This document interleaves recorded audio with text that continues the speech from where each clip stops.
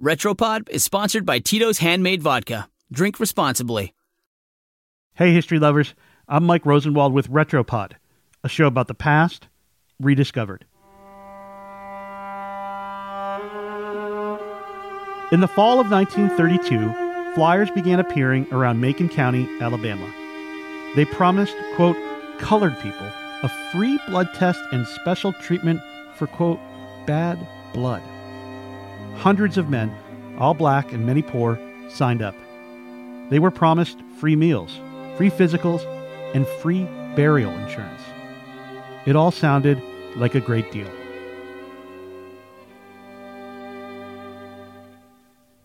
What the signs didn't tell them was that they would become part of a study called the Tuskegee Study of Untreated Syphilis in the Negro Male. It was a secret experiment conducted by the U.S. Public Health Service to study the progression of syphilis, a deadly venereal disease, without treatment. The study became so infamous that it's often now referred to in shorthand, Tuskegee.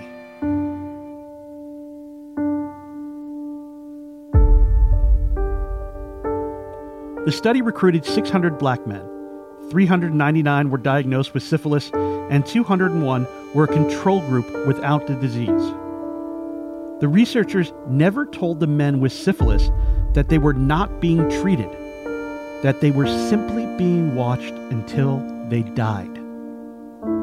When the study began, existing treatments for syphilis were not very effective and were even dangerous.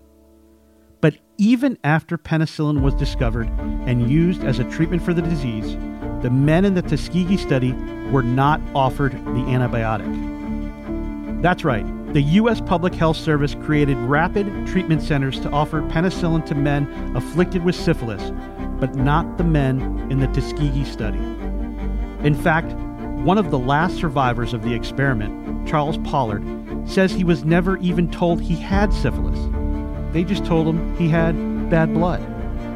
He remembers doctors would come around to check on him from time to time and give him what he called a blood tonic.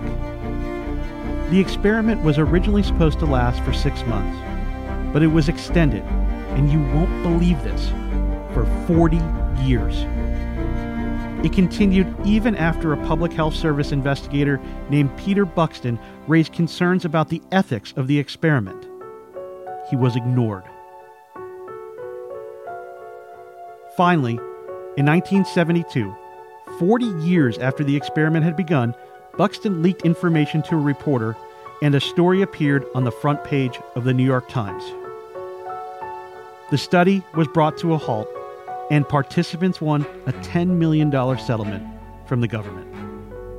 On May 16, 1997, President Bill Clinton issued an apology to the 8 remaining survivors. No power on earth can give you back the lives lost, the pain suffered, the years of internal torment and anguish. What was done cannot be undone, but we can end the silence. We can stop turning our heads away. We can look at you in the eye and finally say, on behalf of the American people, what the United States government did was shameful, and I am sorry.